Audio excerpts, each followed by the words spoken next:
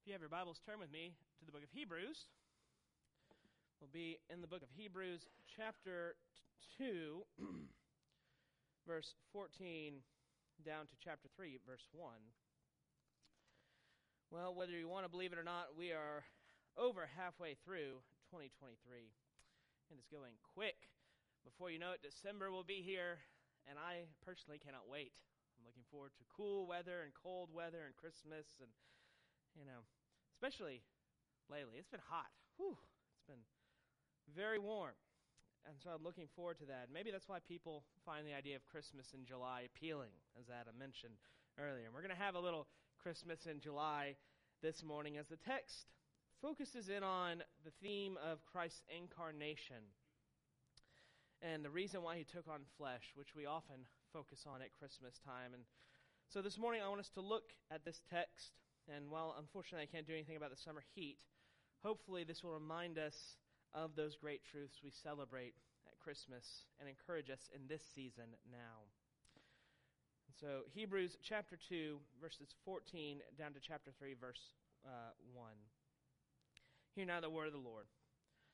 Since therefore the children share in flesh and blood, he himself likewise partook of the same things, that through death he might destroy the one who has the power of death, that is, the devil, and deliver all those who through fear of death were subject to lifelong slavery.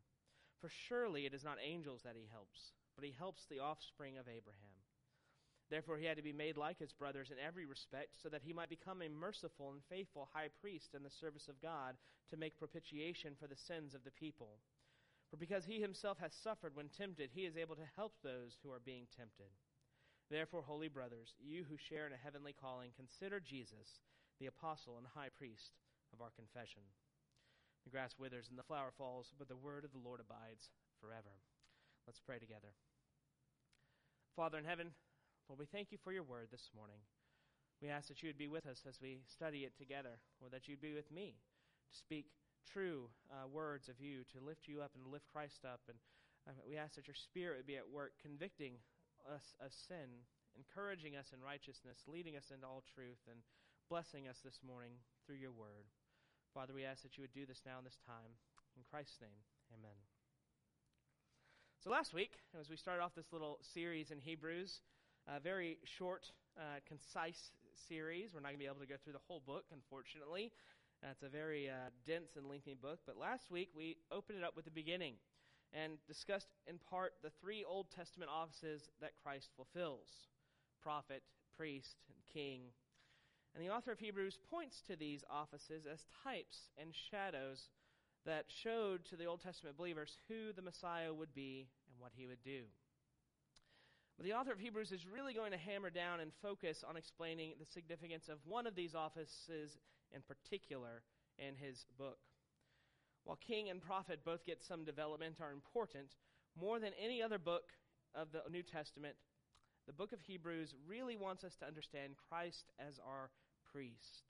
And not only our priest, but our great high priest. And this focus isn't because this office is necessarily better or higher than the others. They all provide vital things we need. As we talked about last week, Christ, our prophet, provides the revelation of God and guidance we so desperately need to know him and ourselves in the world. Christ, our king, provides for us and sustains his kingdom and defeats his enemies and our enemies. But the audience of the author of this book of Hebrews was at a turning point in history. For millennia, the Levitical priests and sacrificial system had been the core of the worship of Yahweh, and now in Christ a change had occurred. It was necessary to help explain how this change was not unplanned for by God, but rather the natural fulfillment and end of what had come before. Just as when a young man or woman graduates school and goes on to better and bigger things, God's people had graduated from the old system of sacrifice to something better and bigger and grander. And they needed encouragement in that, just as graduates might long for the routine and familiarity of school and need encouragement to embrace their new freedom and adulthood. God's people needed encouragement to leave behind the old ways and embrace their new freedom and maturity in Christ. And so he focuses on this idea of Christ as our priest. And you and I don't have the same cultural history that the Hebrews, the author, is writing to, had. But But even though we don't share the same temptations, I hope, to run back to the old sacrificial system, I hope no one here is sacrificing bulls and goats in their backyard. That doesn't mean God isn't speaking to us in this book. And hearing how the author of Hebrews addresses these concerns and lifts Jesus up as our great high priest, we gain a greater understanding of who he is and what he has done. Sweet comfort and encouragement in our own struggles and fears, and a greater taste of the glorious and sweet things God has provided for us in this, our great high priest. And our passage this morning begins the author's description of Christ as that high priest. He's going to spend many chapters going into the Old Testament, proving how the Old Testament bears witness to the supremacy of Christ's priesthood and what it means, and how the Levitical priesthood was a good thing in its time, but just a pattern and a shadow. And again, unfortunately, we don't have time to dive into all the details of it, but it's a key part of the book and a helpful reminder to us as well. So this morning I want us to consider this passage and learn from the author's words together. My theme for my sermon is that God cares about and exalts humanity. God cares about and exalts humanity.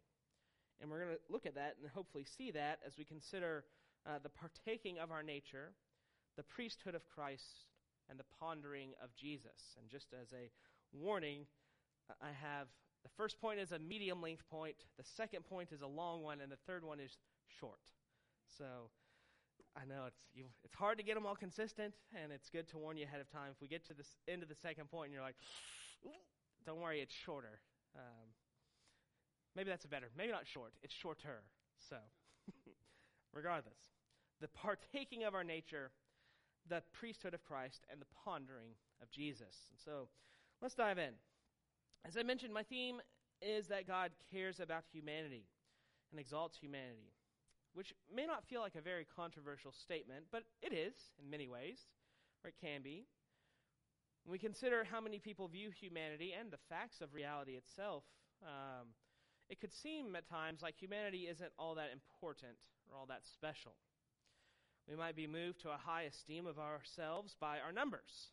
8 billion people is a lot, but that's by no means impressive. In 2009, there were an estimated 18.6 billion chickens alive. Well, surely chickens are the point of creation, going by numbers, but even that would be wrong because 18.6 billion is nothing. There's an estimated 500 trillion Antarctic krill swimming in the ocean. And even that pales in comparison to the 20 quadrillion ants in the world. For every one of us, there are 2.5 million ants. That's incredible to think about and terrifying to think about. Well, you might think that most of those are rather small. We're bigger, but insects as a whole make up about 225 gigatons of Earth's biomass, the weight of all its organisms. 225 gigatons, while humans clock in at a measly 0.06 gigatons. To quote one of my favorite authors, I love how he said this, insects outnumber us, they outweigh us, they outvary us, and they bite us way more often than we bite them. Surely, going by any objective and rational measure, when we look at what's the most important creature, what's the most valuable, it would be some kind of insect. Going by those standards. We're not the most long-lived. There are plenty of creatures that outlive us. The Greenland shark, for instance, can live up to 500 years. There's one I currently read about that's been alive since before the American Revolution. We're not the fastest. We're not the strongest. We're not the most hardy, the most adaptable. We are arguably the most intelligent. We are the most intelligent. But when we look at how intelligence is used, the good is certainly balanced or even outdone by the evil. We create incredible buildings and medicines and innovations to help people in this world, but we also create weapons of war and poisons and incredible ways to hurt and torture ourselves and other animals and other human beings. Is it any wonder then that the cultural temptation of the day is to view human beings as just another animal, and an unremarkable one at best and a nasty one at worst? There are even people who advocate and work towards the extinction of humanity, arguing that it would be a net good for the world if all of us would just go away. But the worth of humanity is not in our numbers. It's not in our mass or longevity or strength or speed or our accomplishments or anything in and of ourselves. Our worth as human beings is in God creating us in his image and placing us at the top of his creation. It's because God chooses to care about us. When we consider the world around us and the heavens and the stars and animals and all the amazing, huge, and small glories, we're right to wonder with the psalmist in Psalm 8, verses 4 through 8. What is man that you are mindful of him, and the son of man that you care for him? Who are we? We really take stock of ourselves. Why would God care for us? And the psalmist gives an answer. In verse 5, he says, "Yet you have made him a little lower than the heavenly beings and crowned him with glory and honor. You have given him dominion over the works of your hands. You have put all things under his feet." It's not us. It's God. God has done this. God has placed his care upon us and exalted us to a special place. And the great proof of this, the supreme assurance of God's care and exaltation of humanity, is seen in that he became one of us. As my point says, Christ partook of our nature. And we see that in verse 14 of Hebrews 2. "Since therefore the children share in flesh and blood, he himself likewise partook of the same things." God became a man. He partook of our nature. He shared in our flesh and blood. Which is stunning to think about. God the Son, the eternal, immutable, omnipotent, omniscient, omnipresent, the God of the universe who created all things, looked at us in our weaknesses and limits and needs and said, "I'll be like them." And there are many wonders to the incarnation, and theologians oftentimes will talk about it in terms of Christ's humiliation or him humiliating himself. And we tend to have bad or embarrassing connotations with humiliation, the word, but it simply refers to the lowering of oneself. And it certainly was a lowering. Because even though Christ became like us without sin, even a sinless, perfect human is nothing to write home about when you're God. It is a humiliation. We think of the incarnation and Christ becoming a human being. He had to have his diapers changed. He had to sleep. We read about him sleeping in various places. He had to eat and drink. He sweated. He hungered. He grew tired. He had to walk where he wanted to go. He was limited in one place. He was limited in his knowledge as a human being. He was just like us. There's an interesting thought experiment, often used in conjunction with the incarnation, that I like. Could you travel back in time and beat Jesus in basketball? Or maybe not you, but someone who's good at basketball, I'm not very good. I don't know if I'd beat anyone. But could someone who's good beat Jesus? And the answer, I think, is probably, because he was like us. He laid aside, we read in Philippians, he emptied himself. He became like us. He didn't rely on his own divinity. All that he had from the Father and the Spirit, because he lived as you and I live. Which means, if you had the knowledge and skill, you could have beat him at basketball in his humanity. He would not have won, because he was a man like you and like me, yet without sin. And he was made like us, not to live as a king in a palace, not to live as a pampered prince, not to live as only the greatest and richest live, but he came, as the author of Hebrews says in verse 14, to die. He took on our nature, and with that took on the curse we inherited from our father Adam, not because he deserved it or because he inherited on his own, but of his own volition, to let down his life, to willingly die, and not for no purpose. He chose to die. He chose to become a human being with all our weaknesses and limits to die, that he might, through death, destroy the one who has the power of death, that is the devil, and deliver all those who through fear of death were subject to lifelong slavery, the author of Hebrews tells us. Do you fear death? Have you ever lost sleep worrying about a pain or a cough or a twinge, or maybe something more serious? Death is coming. We all know this. It's inevitable. Your final day is approaching with inevitable speed. It could be today or tomorrow, a year or more, but it's coming. And does this scare us? We all have to face that enemy. I will. you will, our loved ones will. I'm reminded of Rachel and her own struggle with that. She was full of faith and finished her race well, and yet there were still moments of fear. And I will have those, and you will too, which is fitting because death is terrifying. But Christ took on our nature not because we are worthy of having God like us, but so that he might show his care and exaltation of us by freeing us from the fear of death, by his own death.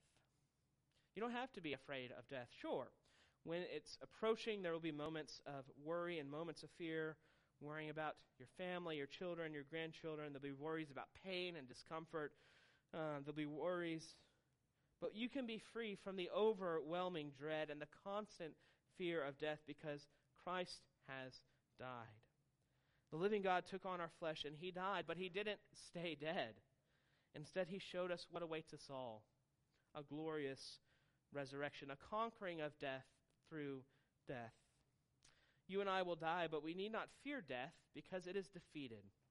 And just as Christ became like us, brothers and sisters, we will become like he is. We will have life eternal and never die. We will be made perfect. And Christ shows us what we were meant to be as a sinless man and shows us what we will be like as glorified and resurrected men and women. And death need no longer terrorize us with its threats and fears. The worst it can do is bring us to our Savior, who we love. And in time, we'll be raised. Christ became a human to die and free us from the fear of death because he cares for us. And he took on our flesh and blood, became a weak, insignificant, small, limited human so that he might show his care for us in destroying death and Satan. And he exalts us through that by showing us that we will be like him one day, glorified, immortal, and sinless. He partook of our nature so that we can partake of his. The passage then goes on to dive deeper into the beauty of Christ's incarnation and death by explaining the priesthood of Christ. The priesthood of Christ. Priests in the Old Testament offered sacrifices and prayed for people. They taught the people. They helped the people with their spiritual needs. And the author connects this Old Testament office to Jesus and says Jesus comes as our great high priest to help us in our spiritual needs. In verse 16, I love verse 16. For surely it is not the angels that he helps, but he helps the offspring of Abraham, just as the priests of old would help the people. He helps. What a glorious thing that is. It's so obvious and so everyday that we can miss the beauty of it, like sunsets or the love of a spouse or the taste of Diet Mountain Dew or whatever drink or food you love. We can become so used to the glory and beauty and goodness of things that we don't stop to think about how wonderful something really is. And specifically how wonderful something like this is. Of course Jesus helps me. Duh. Of course he does. We become so used to sweet and lovely things that we forget about them and assume and take them for granted and they lose their wonder. But stop for a moment and just think. He helps. And how incredible that is. The God of the universe stoops to help you and me. He's not too busy with greater and weightier matters. He's not distant and uncaring. I'm reminded of something I read one time about prayer at football games, and someone had mockingly said something to the effect of, yeah, there are huge, black holes and infinite space and trillions of planets and wars and oppression and revolutions and all this big crazy stuff, and you think God cares about how you play in a football game? You think he'll help you with something so small? Yeah, he will. God is infinite. He has infinite care and attention and concern. And he cares infinitely at every level, from subatomic particles to you stubbing your toe, to wars, to galaxies colliding. He cares. He helps. You're not a little kid annoying your mom or dad for their attention when they really want to focus on something more important than you. You are important to him. He helps as a priest would, and he helps specifically, the verse says, the children of Abraham. Real quick, who's that? Who are Abraham's children? Well, Abraham's children, the scriptures tell us, are those who follow in Abraham's footsteps of faith. The Holy Spirit tells us in Galatians 3 and verse 7 that know then that it is those of faith who are the sons of Abraham. Paul says elsewhere that we, the church, who are the true Israel of God, that we are offspring of Abraham. Though we're not ethnically, physically descended from him, because we have faith, we are joined with our father, the man of faith, Abraham. So what the author of Hebrews is doing here is saying he helps his people, us. He helps his people. And he doesn't help in nebulous or unspecific ways, like the friend who says he'll help you move but shows up late and just kind of stands around looking busy while others do the heavy lifting. And we all know that person. We've all probably been that person at times and ways, just helping. No, he helps us in real, specific ways. Most notably, as the text says, by becoming our merciful and faithful high priest. Verse 17, he became a merciful and faithful high priest in the service of God to make propitiation for the sins of the people. Like the high priest of old, he makes propitiation for the sins of the people. It's a big word, and it's an interesting word. It's not one we use very much. It means to appease or satisfy the wrath of God. It's deeply connected to the idea of God's wrath, and maybe that's part of why it's not a word used very often anymore. We tend not to like to think of God as wrathful or angry.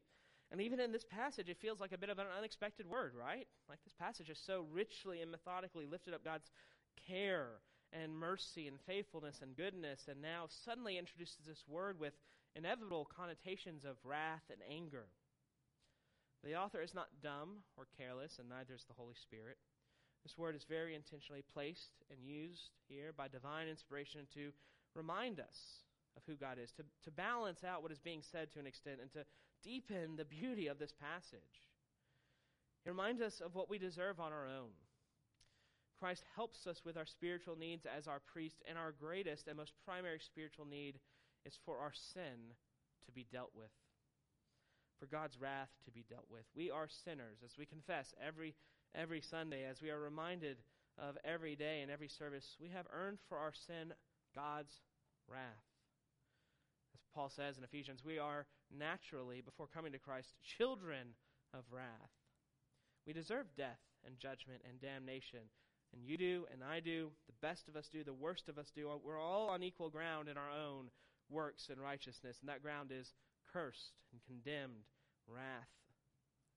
But Christ comes as a high priest to help us by dealing with this great issue, by satisfying the wrath of God against us. Some have wondered, and I've come across this question before, how sin could deserve infinite punishment of God, how sin could incur infinite wrath of God. Let's say I lived a very, very holy life and only sinned once in my life. Trust me, that's not true. I'm not claiming that. But for the sake of argument, let's say that's true. Is that one sin really enough for infinite wrath and punishment? It's a good question, and one we run into often. And it helps us understand just how beautiful this language here of Christ being a propitiation is. So let's consider it for a second. Let's put aside the fact that this argument assumes people are going to stop sinning in hell. That's a big assumption. If I go home this afternoon and I slap my dog Louise, what's going to happen? Nothing, really. She'll get upset. I'll probably feel very guilty, but that's about it. She'll whine and whimper. No one's going to do anything. If I go back to work in August and I slap a coworker, what will happen? Well, I might get slapped back. I might lose my job. I might be charged with a crime. Any of those things. If I slap the president or a Supreme Court judge or someone like that, what's going to happen? Well, then I'll certainly be arrested. I'll get charged with every crime they can throw at me, and I'll be sent away for a very, very long time. All of that is the same thing, a slap. Louise, a coworker, Supreme Court judge or president. The only thing that changes is the power and authority and esteem of the being I slapped. Now what happens when I slap, sin against someone of infinite power, infinite authority, infinite esteem? That's why the author of Hebrews says the blood of bulls and goats could never take away sin, because the wrath we incur by our sin is infinite wrath. And how many bull carcasses would you need to build a mountain to infinity? And how much goat's blood would fill an infinite ocean? It's pointless. The issue isn't the number of sacrifices. The issue is the value and worth of the sacrifice. They cannot satisfy God's wrath. But you know what can? An infinitely worthy sacrifice. A sacrifice of infinite perfection and infinite propitiation. And Christ comes not just as man, but as God in flesh. Infinitely worthy, infinitely supreme, to make propitiation, to offer himself that satisfies, appeases, propitiates God's wrath against his people. And he helps us with a problem too impossibly great for us to even comprehend, let alone handle ourselves. And he doesn't just leave us there, though dealing with our sin is more than what we deserve. There's grace upon grace. He continues to help us in verse 18. For because he himself has suffered when tempted, he is able to help those who are being tempted. He is able to help because he knows our weaknesses and temptations and sufferings intimately.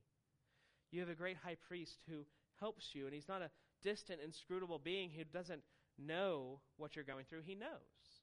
He's experienced it. What can a being who needs no food and has never hungered know what it feels like to be tempted to be angry and short when you're so hungry? You ever been hangry before? You feel that desire to lash out because you just need food. You're hungry. Jesus knows what it is to feel hunger gnawing at his belly. He knows what it is to feel thirst. Remember on the cross when he cries out, "I'm thirsty, I thirst." He knows tiredness. He knows family drama. He knows unfaithful friends. He knows arguing with stubborn, stupid people. He knows of work and money and travel. He knows weakness. He knows pain. He knows death. He knows what it is to live and die as a human being, and he knows how to deal with our condition in a perfect way because he did it. There's nothing that you experience that he did not, apart from sin. Sure, the specifics may vary, but there's no temptation you endure that is not common to humanity, and he became human. He joined in our nature. He knows our struggles. Because of that, he knows how you feel. He knows how to handle it. He knows what you need, and he stands ready to help. We can go to him. The author is going to come back to this idea and develop it further throughout the book. And later on in Hebrews 4, he says something very similar. He says, "Since then we have a great high priest who has passed through the heavens, Jesus, the Son of God, let us hold fast our confession. For we do not have a high priest who is unable to sympathize with our weaknesses, but one who in every respect has been tempted as we are, yet without sin." And the big point, the takeaway from this truth is one of the most beautiful verses, I think, in the book of Hebrews and the scripture as a whole. The author says, we have this high priest who can sympathize with us. In verse 16 of chapter 4, "Let us then with confidence draw near to the throne of grace, that we may receive mercy and find grace to help in time of need." Oh, and how wonderful this verse is. Let us draw near with confidence, not weakly or timidly or fearfully, confidently. Again, you're not an annoying kid pestering your mom or dad or older brother for help with something that's beneath them.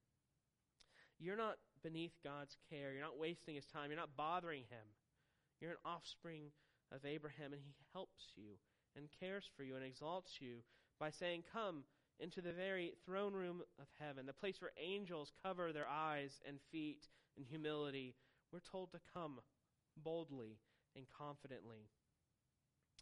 And we're to draw near to the throne of grace to receive mercy and find grace to help in time of need, because there's a man on the throne. There's a human being sitting on the divine throne of grace in the heavenly places, one of us. A human being reigns in heaven over the universe. A simple, unremarkable human being is the King of grace and glory, exalted to the throne and crowned with glory and honor, with everything in subjection under him. All God's angels serve and worship him. All galaxies bow down, and all stars and planets give tribute. All kings and queens and princes and presidents bend the knee. All trees and rivers and mountains clap their hands. All lions and sharks and chickens look to him. And even the 20 quadrillion ants and the 225 gigatons of insects bow their heads. All things are under a human, like you, like me.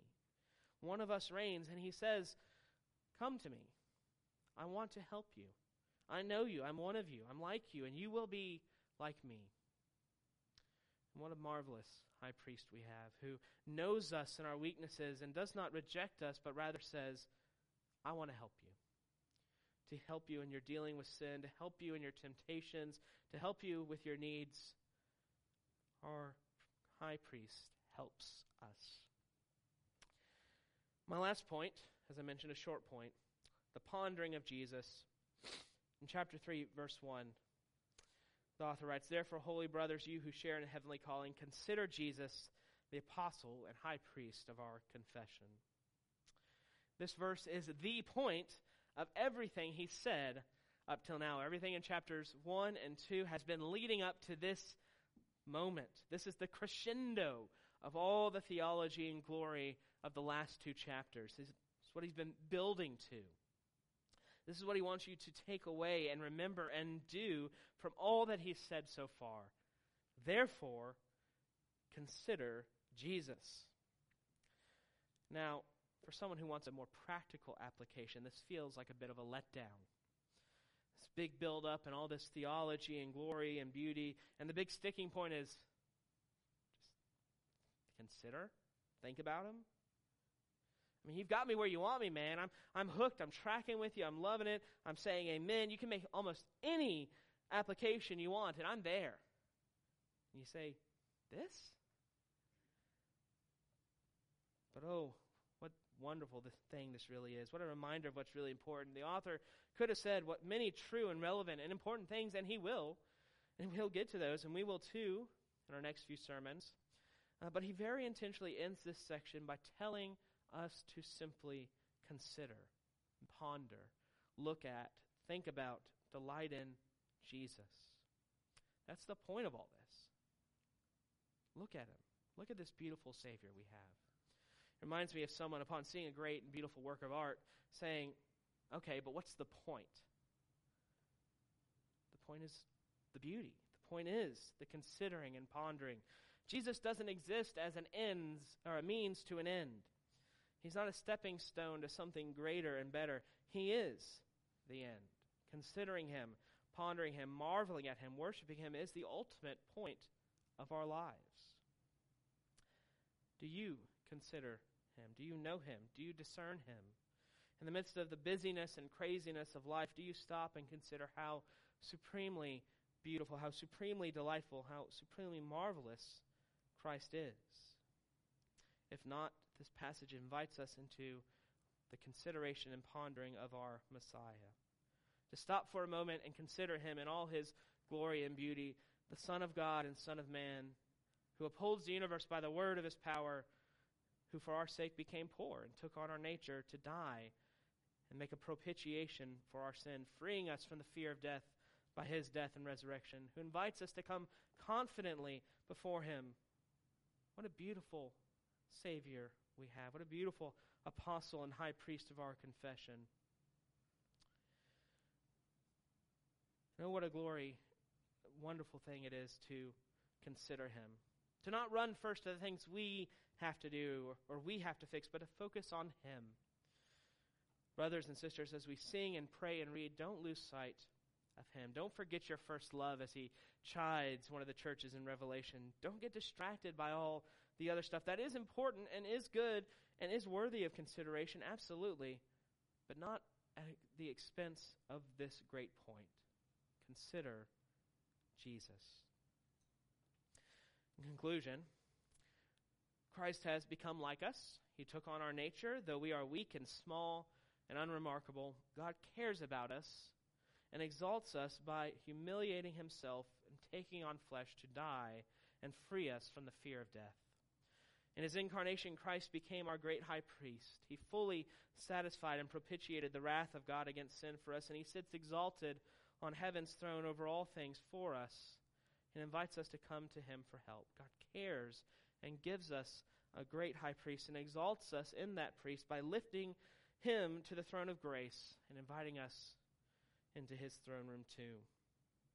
And so let us consider this, our Savior, and let us ponder his beauty and majesty. Let us rejoice in his goodness and grace and glory together. Will you join me in prayer? Father in heaven, Lord, we thank you for all the beautiful and wonderful things you've done for us. We pray that your Spirit would awaken our hearts. Lord, that we pray that you would open our eyes that we might see, that we might behold wondrous things out of your law this morning from this book of Hebrews, that you would help us to know Christ's care and exaltation of us, that you would help us to stand in stunned disbelief that he would become like us, that he would know all the frustrating and difficult parts of being human and yet do it perfectly, do it without sin. May we move to a greater reverent esteem of his life, of his death, of his priesthood now. And may we draw confidently before his throne, knowing that he desires to help us. Lord, work this in us today. In Christ's name, amen. Adam's going to come and lead us in communion.